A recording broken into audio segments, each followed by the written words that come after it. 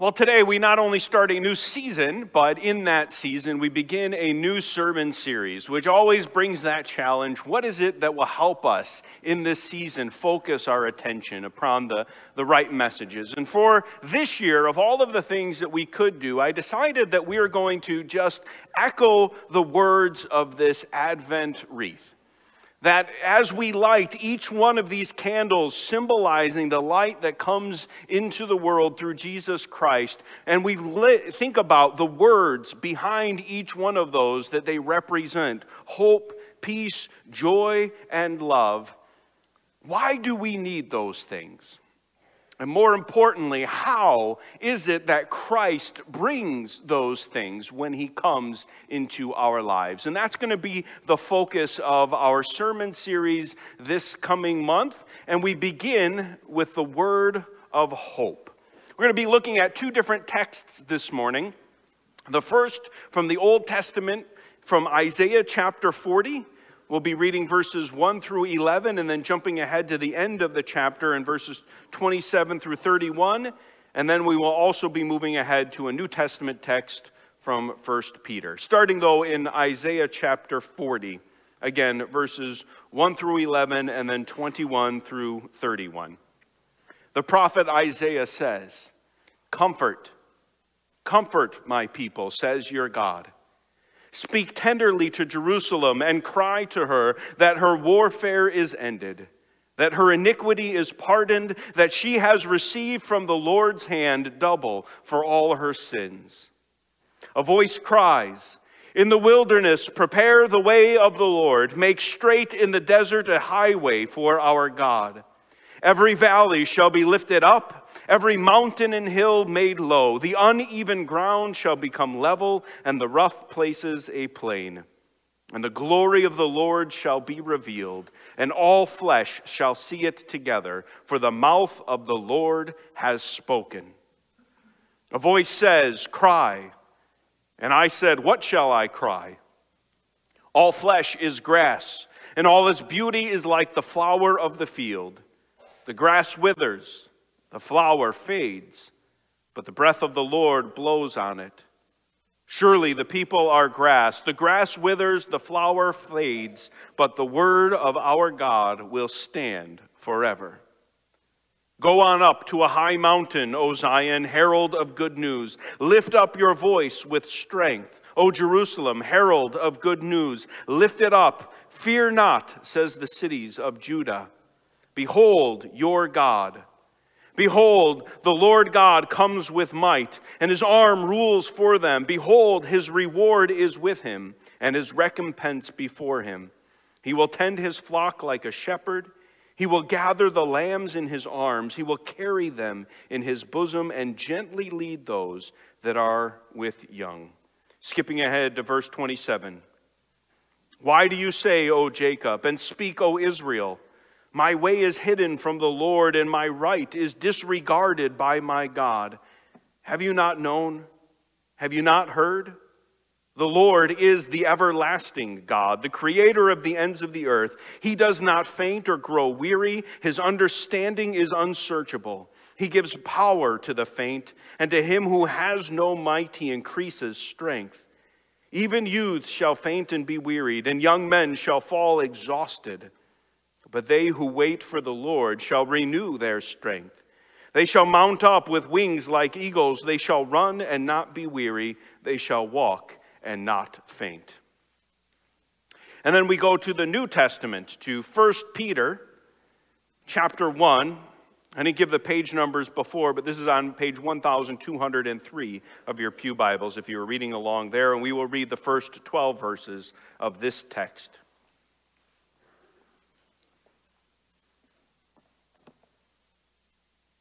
Peter, an apostle of Jesus Christ, to those who are elect exiles of the dispersion in Pontus, Galatia, Cappadocia, Asia, and Bithynia, according to the foreknowledge of God the Father, in the sanctification of the Spirit, for obedience to Jesus Christ, and for sprinkling with his blood.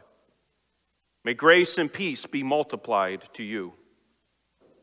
Blessed be the God and Father of our Lord Jesus Christ, According to his great mercy, he has caused us to be born again to a living hope through the resurrection of Jesus Christ from the dead, to an inheritance that is imperishable, undefiled, and unfading, kept in heaven for you, who by God's power are being guarded through faith for a salvation ready to be revealed in the last time. In this you rejoice, though now for a little while, if necessary, you have been grieved by various trials, so that the tested genuineness of your faith, more precious than gold that perishes though it is tested by fire, may be found to result in praise and glory and honor at the revelation of Jesus Christ. Though you have not seen him, you love him. Though you do not now see him, you believe in him and rejoice with joy that is inexpressible and filled with glory, obtaining the outcome of your faith, the salvation of your souls. Concerning this salvation, the prophets who prophesied about the grace that was to be yours searched and inquired carefully, inquiring what person or time the Spirit of Christ in them was indicating when he predicted the sufferings of Christ to be subsequent glories. It was revealed to them that they were serving not themselves but you in the things that have now been announced to you through those who preached the good news to you by the Holy Spirit sent from heaven, things in which angels long to look. This is the word of the Lord. Thanks be to God.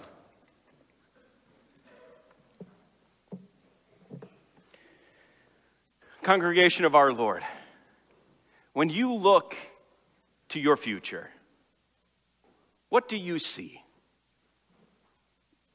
Hope. What a beautiful, wonderful word to be put on a Christmas tree and to place as an important part of our Advent calendar. Hope certainly brings light into our dark places, and unfortunately, that's where we need to start. The reality of our lives, the reality of this fallen world is that the world is not the way that it is supposed to be.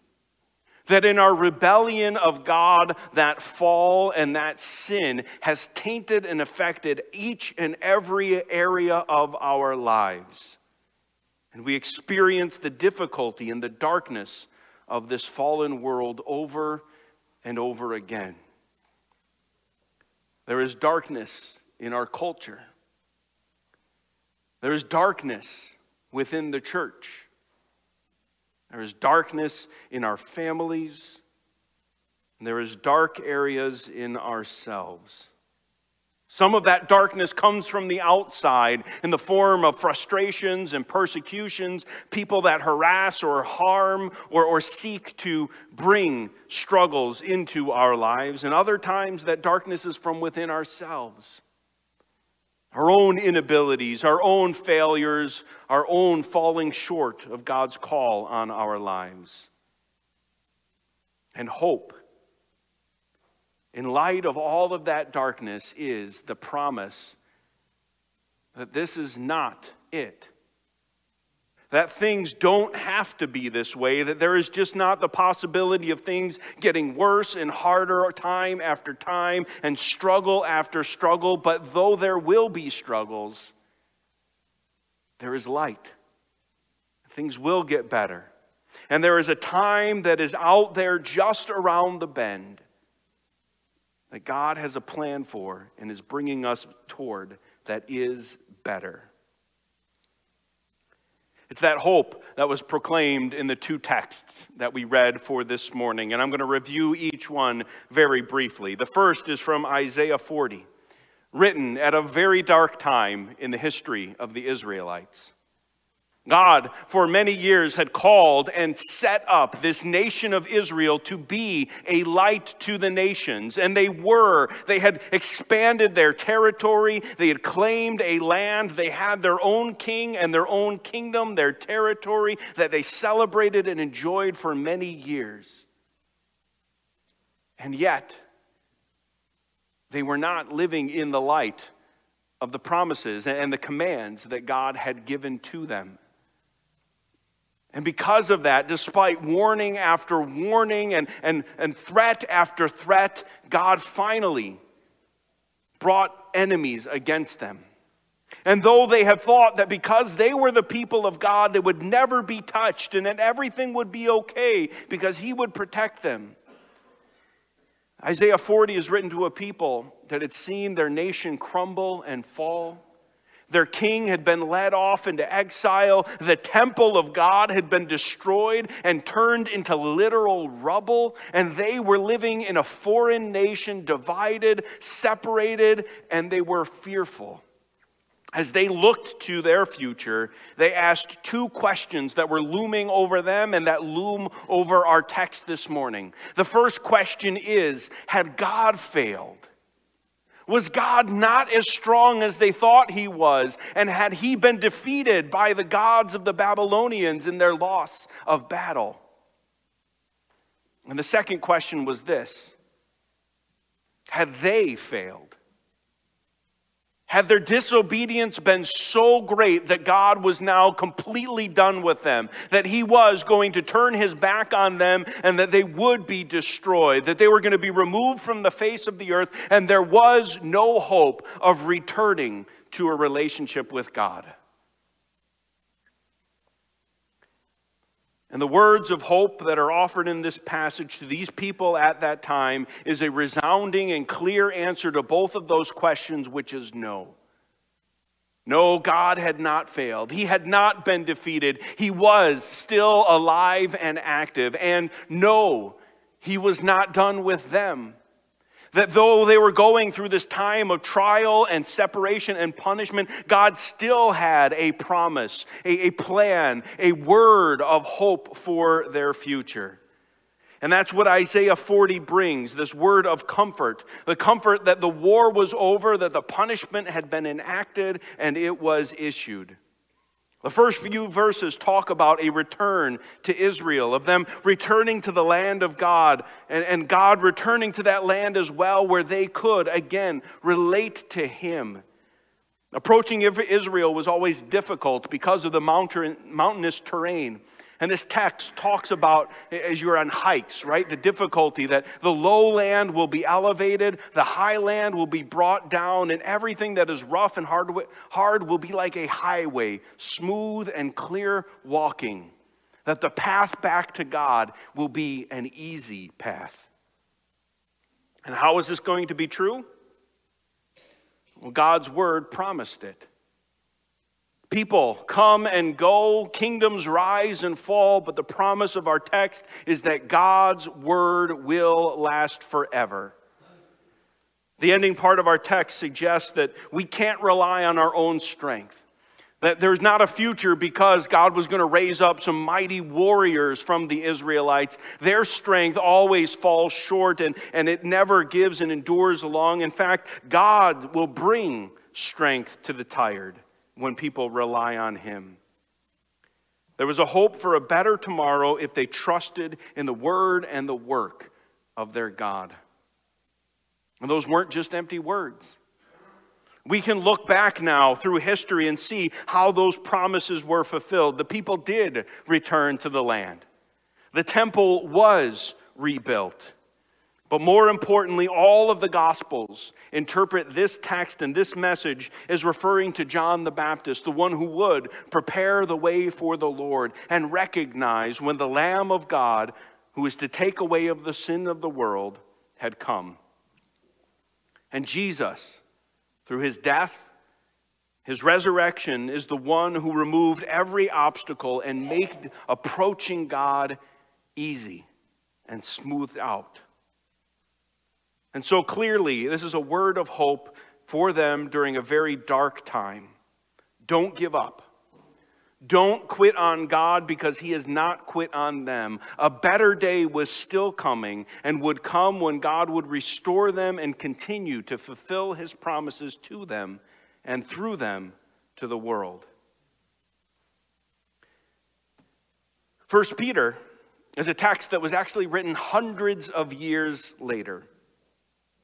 The author Peter was a disciple of Jesus, and he had been an eyewitness to the fulfillment of the promises of Isaiah. He knew Jesus, and he had boldly recognized that he was the Christ. He had not only grieved the death of Jesus on the cross, but he was one of the very first to run to that tomb where he had been buried and see that it was empty. He met the risen Jesus, and he heard as he ascended into heaven that great commission to go and to make disciples of all nations, baptizing them in the name of the Father, Son, and Holy Spirit, and teaching them to obey all that I have commanded you, and surely I am with you to the end of the age. And with that commission, Peter had been doing that work. But even after the coming and resurrection of Christ and his ascension into heaven, this too was a very dark time. The message of Jesus and his gospel was going forth over the world, but that gospel message was being met with severe persecution. To the point that when our text starts, it refers to the current church, just like the Israelites in the Old Testament, as exiles of the dispersion. And the mentions in verse 6 of the various trials that they were enduring. Christians had felt scattered, harassed, and persecuted, and not because they had done anything wrong, but because they were doing the right thing. But into that dark time, even after Christ, Peter brings a message of hope. Instead of being disgraced and gloomy, Peter calls the followers of Christ to praise the name of the Lord and to rejoice. And they do this not because times are great and that things are going well, but they do that even despite their trials, knowing that as their enemies can and were taking away their possessions, taking away their freedom, and even taking away their very lives, that there were some things that their enemies could not ever touch. And what they could not touch was the salvation that had been given to them in Jesus Christ. That was something that would never fade or ever be removed or taken away. And because of this, as they faced even these terrible struggles in life, they could endure those struggles with hope. Hope that because Christ was alive, that their place in eternity was secured. And so any pain in this life was only temporary struggle, preparing them for the eternal glories that waited them in heaven with their Christ. And so they were encouraged to live, to push on, to endure, to continue to spread that message to others. And things got better. It got better for them. It got better for us. It took several centuries, but eventually, instead of being persecuted and despised in Roman society, Christians were accepted and promoted, and the word of hope has gone throughout the world since then. And we can be so very thankful that they heard that word of hope, and despite the difficulties that they faced, they continue to not only cling to that message, but to proclaim it to others.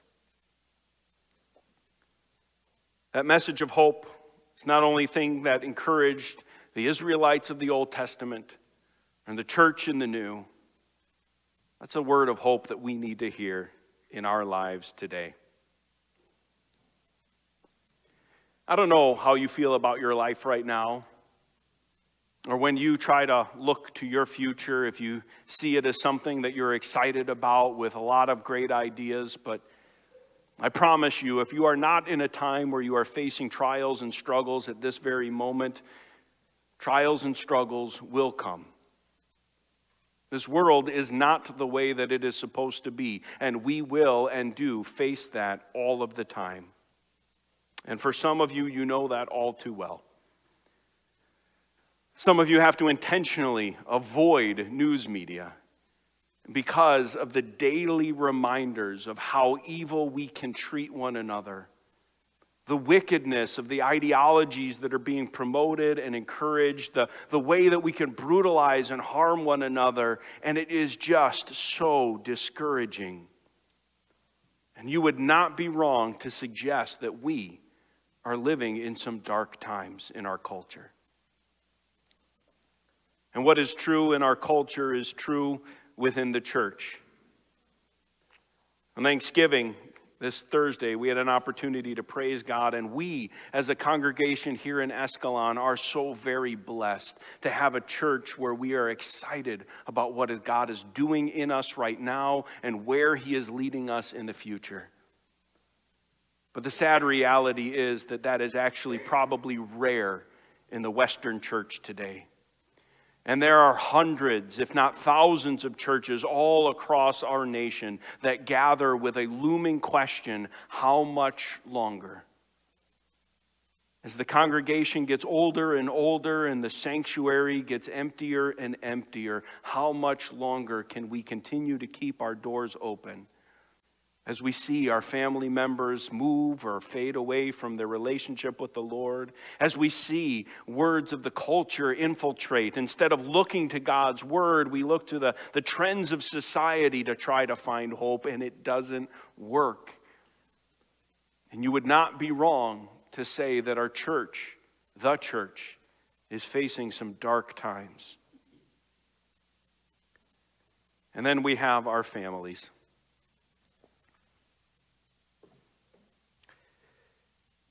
Look out on this congregation every Sunday, and today I see the glow of these trees illuminating off of your faces. And yet I know behind those faces some of the stories of the darkness that you carry. For those marriages that are barely holding on, or those that have been lost, and the pain that costs. For the grief of the loss of someone you love so very desperately, and their absence continues to be felt day after day, year after year, never seems to get filled. For the financial concerns about how it is that you're going to keep making the payments that are there, and that debt that is looming over you, and then to see things fall apart, there's that anxiety of how are we going to keep going? The struggles with your kids, and watching them make choices that break your heart, knowing that the path that they are walking is just a path that is going to bring them more pain, more hurt, and difficulty. I know the stories. I pray for you over and over again, and I know that there are many who are going through dark times. And I know I don't know it all. In fact, I know I hardly know the beginning of it.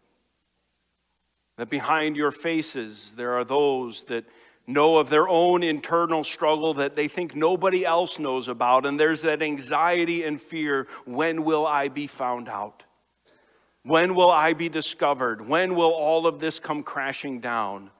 Those battles that you fight all of the time and yet fall over and over again, and you want victory over, but you cannot and have not yet found. And it seems like you are getting more and more discouraged. And in those difficult and dark times, it can be easy to begin to lose hope. And that is a very dangerous thing. In my preparations for this sermon, I thought of and read many stories of what hope does for people. And while I couldn't find one that I really wanted to share, history is littered with examples of people living through the darkest, hardest of times, imprisoned, beaten, engaged in all kinds of battles and wars internally and externally.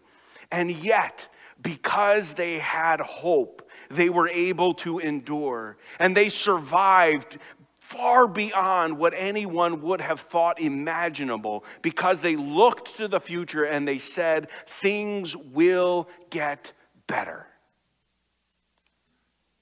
But the opposite is also true. That when people started to lose hope, when they didn't see a pathway forward, when there was no light at the end of the tunnel and it was all darkness and they lost hope, They lost that ability to move on, to pursue, and to persevere. Or, what also often happens is that in looking for hope, people look in all the wrong places. They try to numb the darkness with chemicals and addictions, only to find that instead of improving your future, it just makes it worse and more difficult. Hope is that powerful. And so the message this morning, as disappointing and discouraging as the words I just said, is to bring that hope and to remind you of the same message that was proclaimed to the Israelites in the Old Testament and was reiterated in the New and reaffirmed under Peter. There is a hope for the future.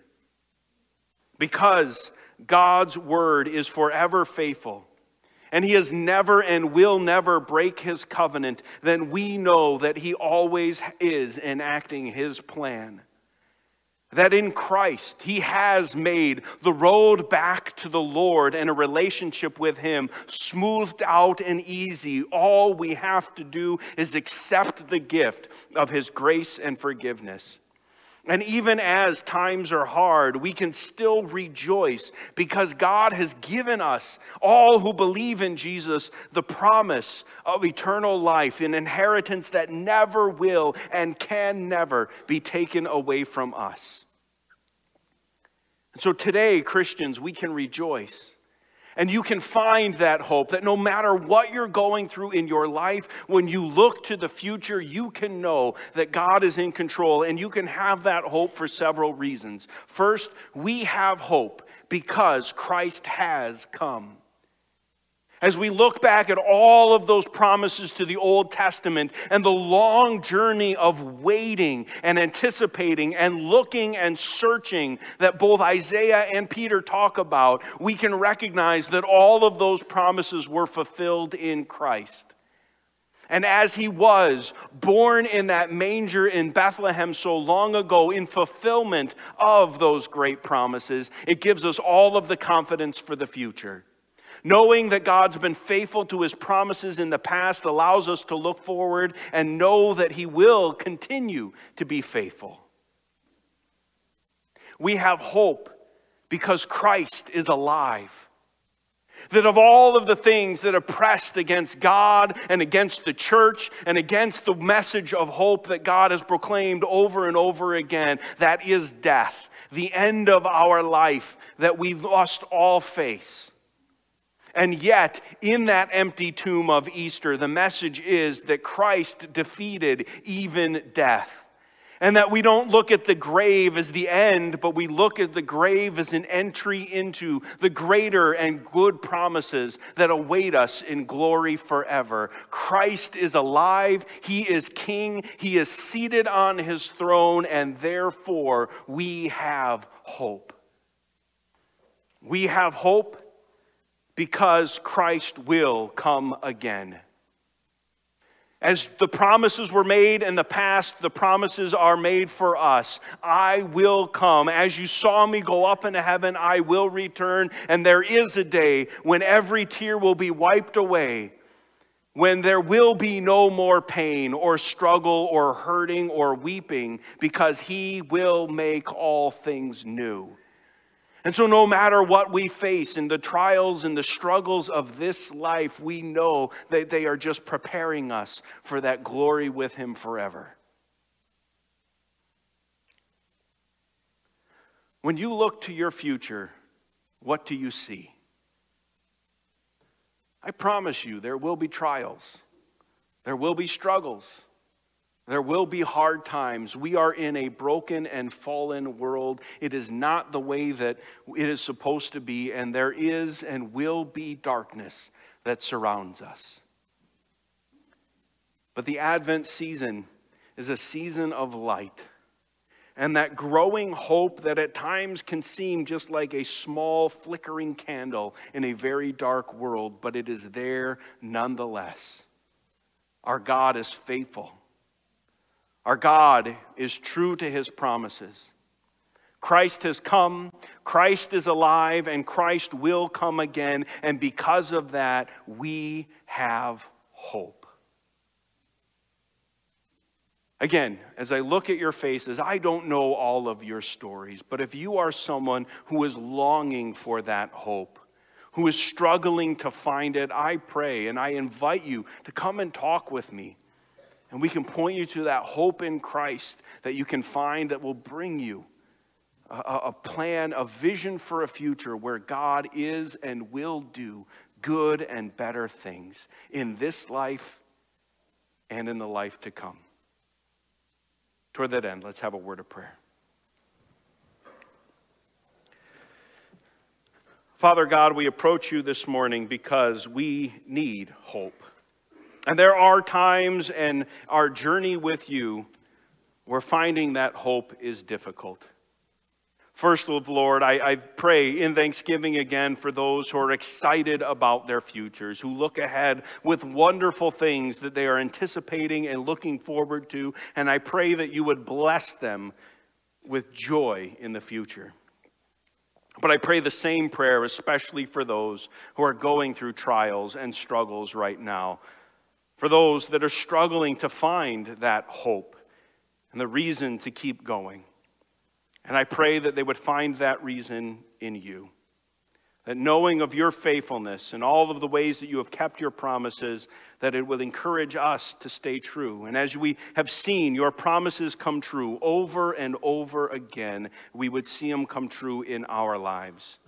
If not in this world, just in the confidence of the world to come. An inheritance secured through your blood. Thank you that we have that hope. May we live in light of it. This we pray in Jesus' name. Amen.